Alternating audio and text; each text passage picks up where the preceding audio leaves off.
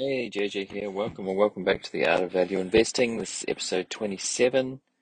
It's the 15th of October, which means that it is more than a month since my last one. I have been super busy, I haven't really had much to say, really. I've actually been busy with real estate things, which includes moving house soon, beginning of November. So just super busy with real estate. Haven't been thinking about the market much. Well, I don't know, that's not true. I have been thinking about stocks in the market, just not been doing this podcast and maybe not focused on it so much. But I just felt like doing it today again, and I'll get back into the saddle, I think. We'll see how it goes, but I will be busy with the real estate stuff for a while. Anyway, yeah, last one was 10th of September, over a month ago. It doesn't seem like that long, so I had to just listen to the intro of my last one, which was, I titled it How Bull Markets Narrow, and it was about Terry Smith. I finished reading Terry Smith's book now. It was good. Struggled through the last couple of chapters up until last year, but it was repetitive because it was sort of his talking about just all his articles and everything he's written as investor letters. But it was good, and I like the way that he does things. One thing that's different from the way that I do is that Fundsmith kind of invest in companies that are, I think the average is over 100 years old. So they're very stable, very, you could say, predictable, high return on capital employed, which is one of the things I look for. But as we know, if you're looking for younger companies, smaller companies, which I sometimes have, then these things, the metrics are a little bit different. But generally, I mean, one company that I have from them, not from Fundsmith, but from Smithson, their smaller cap company, their smaller cap fund is Wingstop, which I've talked about before, and I'm talking about it more in the future, I think. So anyway, what I talked about last time was how bull markets narrow. Terry Smith mentioned how bull markets over the last few years have he's noticed it going from bull market being generally after the GFC going up slowly, and then the S&P 500 kind of was the leader with the big, and then it narrowed to the big techs, and then it narrowed. I've observed that it narrowed further to emerging tech stocks, and of course, since, as I've talked about before, with Jeremy Grantham, who thinks that the bull market kind of ended back in February so let's say the bull market narrowed down to those stocks and then sort of started to collapse from there. It remains to be seen whether that's true. And but since I've last recorded, since early September, market has kind of been going. The market has had a bit of a hiccup. It's not down very much. I mean, I'm talking about the indices, S&P 500 and Nasdaq have both kind of been slipping, and just in the last few days, kind of strong rebounds. So we'll see what happens from here. As you know, if you've listened to my other episodes, I'm keen to see whether Jeremy Grantham's thesis of that it's a massive bubble that started to burst back in February. Of course, it could go on. We could only be halfway there, but I do think, I mean, there are more and more seasoned great investors observing the speculation. I heard a podcast. I was on Guru Focus on the YouTube channel by Thomas Russo, who said, he didn't say, he kind of mentioned speculation at the start about how he was observing some more and more speculative activity. And of course, what's happened is that fossil fuel energy, I'm talking about, sort of taking off, oil prices up, which is something that, some like Kathy Wood. I mean, she was given a hard time on Twitter for saying that she'd be very surprised if oil ever went above $70 again. Of course, it's over 80 now, I think, isn't it today? Over 80, and inflation is up, and she said it's going to be deflationary. So there's all these competing voices depending on your your strategy and your framework and how you think about macro and how you think about investing. So, as usual, there's a lot of varied opinions. But, fossil fuel energy is taking off while emerging and tech stocks continue to dive. And also cannabis is down. US cannabis is down, still continuing to go down. And I just heard a Twitter Spaces today, there was talk of there, and people are getting pretty demoralized. I mean, it's 95% retail investors in that sector, and even the pros in that space kind of seem pretty demoralized. But everybody's it was traders, so they're going to be pretty down about it because they're trading every day, and it's been going down, down, down, down, down. We're back to pretty much late last year prices, and I'm just going to leave it. I'm not touching it. I'm down, definitely down like 30, 40, one of them's 50% down, but I'm really just in that one for the long term. We'll see what happens. I don't like it. Nobody likes it. And I wish that uh, when I say I wish that I waited, I mean, I bought, the fundamentals were fine. They're good. They're still good. They're getting better. So eventually I think it'll go up. Politics plays a big part in that space. And, the midterms coming up, we just don't know. So just going to leave it. And it's like 30% of the portfolio. So ouch. But, there's definitely long term. I only think long term these days. There's no in my portfolio. There's no like Graham style investments that I expect to rebound within 6 months or something like that, or a few months, which I have done before successfully. Looking for deep value that'll rebound over. Well, I was expecting wouldn't do that for a very short amount of time, but everything that I've done in the last few years is haven't had to wait that long. But I'm not doing anything like that at the moment. I'm not in any of that in those kind of deals. And what else? So I think last time I mentioned researching Palantir, which I have done a little bit.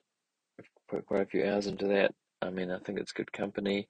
I've been reading Peter Thiel's book Zero to One as an audio book. I read it a couple of times. There's some good stuff in there about how, I don't know if I mentioned it in the last one. I probably did, about him, 0 to 1 being a monopoly, and about tech. And I mean, it's a good book. I don't agree with Peter Thiel politically, but if he is walking the walk, walking the talk, whatever the saying is, about creating a monopoly with no competition uh, in that sector. But the trouble is, for me, I mean, I think he is actually. I think it's probably going to be very good and very big over a long period of time. It is a retail investor favorite, and it's expensive right now, and so I'm not going to go there, but I'll keep following it and keep learning about it. So another one, Alibaba. Um, so China in general has since like a month ago, we've had the Evergrande saga of it um, seems to be going bankrupt or deteriorating slowly, sliding day by day, week by week, and the Chinese government, I think, sort of said they're not going to bail them out. So it's going to be interesting to see what's happening there, and in general, the Chinese property market, which I think has been in a bubble, or expensive in a bubble for a long time. So that's all yet to play out. But the news there, of course, is that Charlie Munger doubled down, and I think it's probably in about the 140s or a bit above. I'm not sure. And so, that was good to see as a shareholder, that he hasn't sold out. Wouldn't expect him to be too. He's never a short term as that. He's doubled down. I'm currently 22% down. I bought a bit more down when it went down, right down near the bottom. I think 154. I was about to buy when it sort of rebounded. It rebounded 25% in 5 days. So that was interesting to see, and then it's sort of slipping back again. And with the economic trouble, who knows where it's going to happen? But that's another long-term one. They're all long-term. And Pinduoduo sort of went up a bit within the rebound. 12.4% down there currently. Managed to buy some more when it was down in the 70s.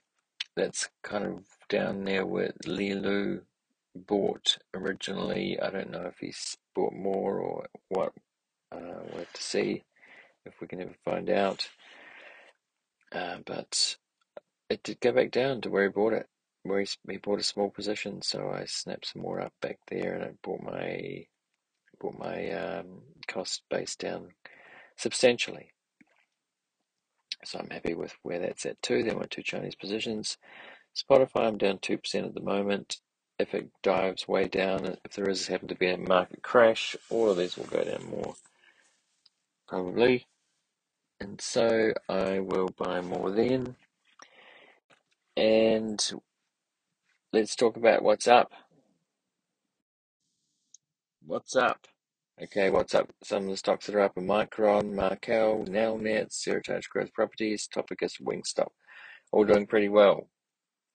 And they're all long-term keepers, some smaller than others.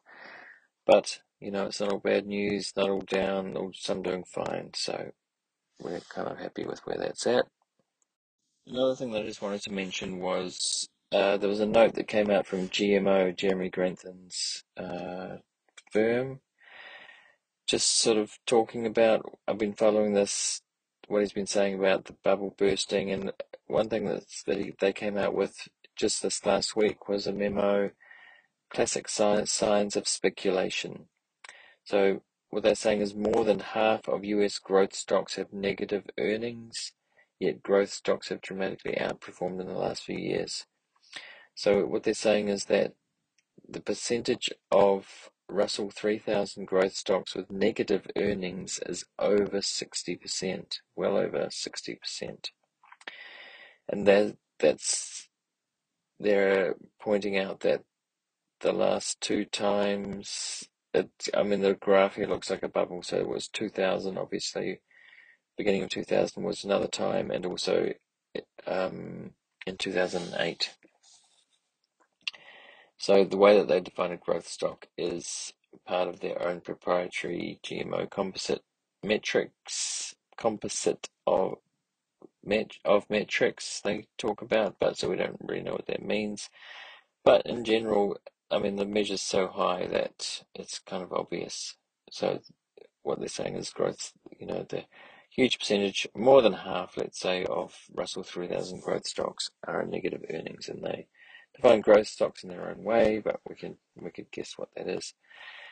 So that today, 60% of growth stocks in the Russell 2000 index make no money, and this was true even before the COVID-induced recession. Yet, these very companies have been generating huge returns and price movement over the past few years, dramatically outperforming their value counterparts. So we can argue about what growth and value means. I define value in a different way to many people, but they talk about growth or value stocks. It's open to interpretation, of course. The Russell 3000 Growth Index was up 84% cumulatively over the past 2 years, though through August, more than double the return of its value counterpart. So investors are making money on companies that make no money. Never a good sign when it is done this pervasively and at these valuations. And while not common, it is also not unique. We all witnessed the same speculative behavior in the late 1990s and in the 2008 speculative bubble. So I just wanted to point that out for follow-up. It's interesting. I also heard a podcast by Meb Faber again on who was it? Oh, I can't remember. I think it was Bill Brewster's podcast, the Business Brew. I think it was recorded a while ago. I don't know, but it appeared on my Spotify feed of podcasts. I don't know if they have released it soon. I'm pretty sure it wasn't. It was old, but he's got last year he did all these charts pointing out speculative behavior. I probably talked about this before actually. And, it's a pretty good case. And so I'm definitely in the camp that sees a lot of speculative behavior and to watch out. But having said that, it could go on for a long time. It could double from here. I don't know. It could get really crazy, right? So I'm not. And I'm invested, and we'll see how it goes. And I'm not short the market. I don't do that. Obviously, Michael Burry is shorting uh, both ARK and Tesla. Tesla's back over $800. I see investors are very happy about that, and it has been producing good results. I still think it's very expensive. And we've got Rivian that's got an $80 billion valuation, and that's the sign of the market being richly valued. Another thing that I saw this week was Jim Rogers, who I'd heard of him, but I hadn't really sort of seen anything that he'd said. And of course, if you don't know who he is, he started a fund with George Soros. It was called the Quantum Fund. It ran from 1973 to 1980. So the portfolio gained 4,200%, while the S&P 500 advanced only 47% during that time. And so after that, it was sort of one of the first truly global funds, and he sort of retired after that from having a fund anyway. Motorcycled around the world. Apparently, there's a good investing book that I'd like to read. It's called Investment Biker, I think, and I'm going to read that. But he's very, very bearish. It's on YouTube. Jim Rogers, the worst bear market our lifetime is fast approaching.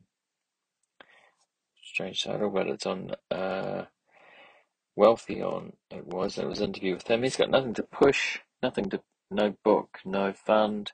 It's just what he thinks, and he is sort of saying similar things what Michael Burry is, I guess, and Jeremy Grantham. But he talked about he's got like commodities, silver. He talked about farmland, it got me interested in thinking about farmland and water but not just in terms of a long bear market, but climate change and population.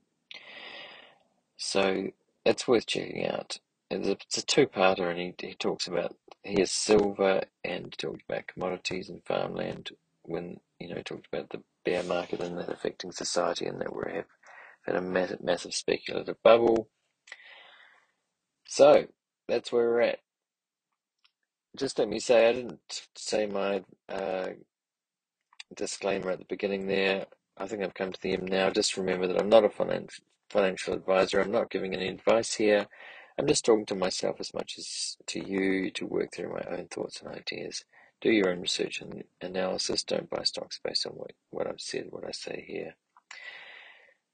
This is as good as live too. I'm not spending any time editing, so it may be a bit rough at times. It's definitely true, and you can reach out and contact me on Twitter at The Art of Value. Okay, see you next time. Thanks.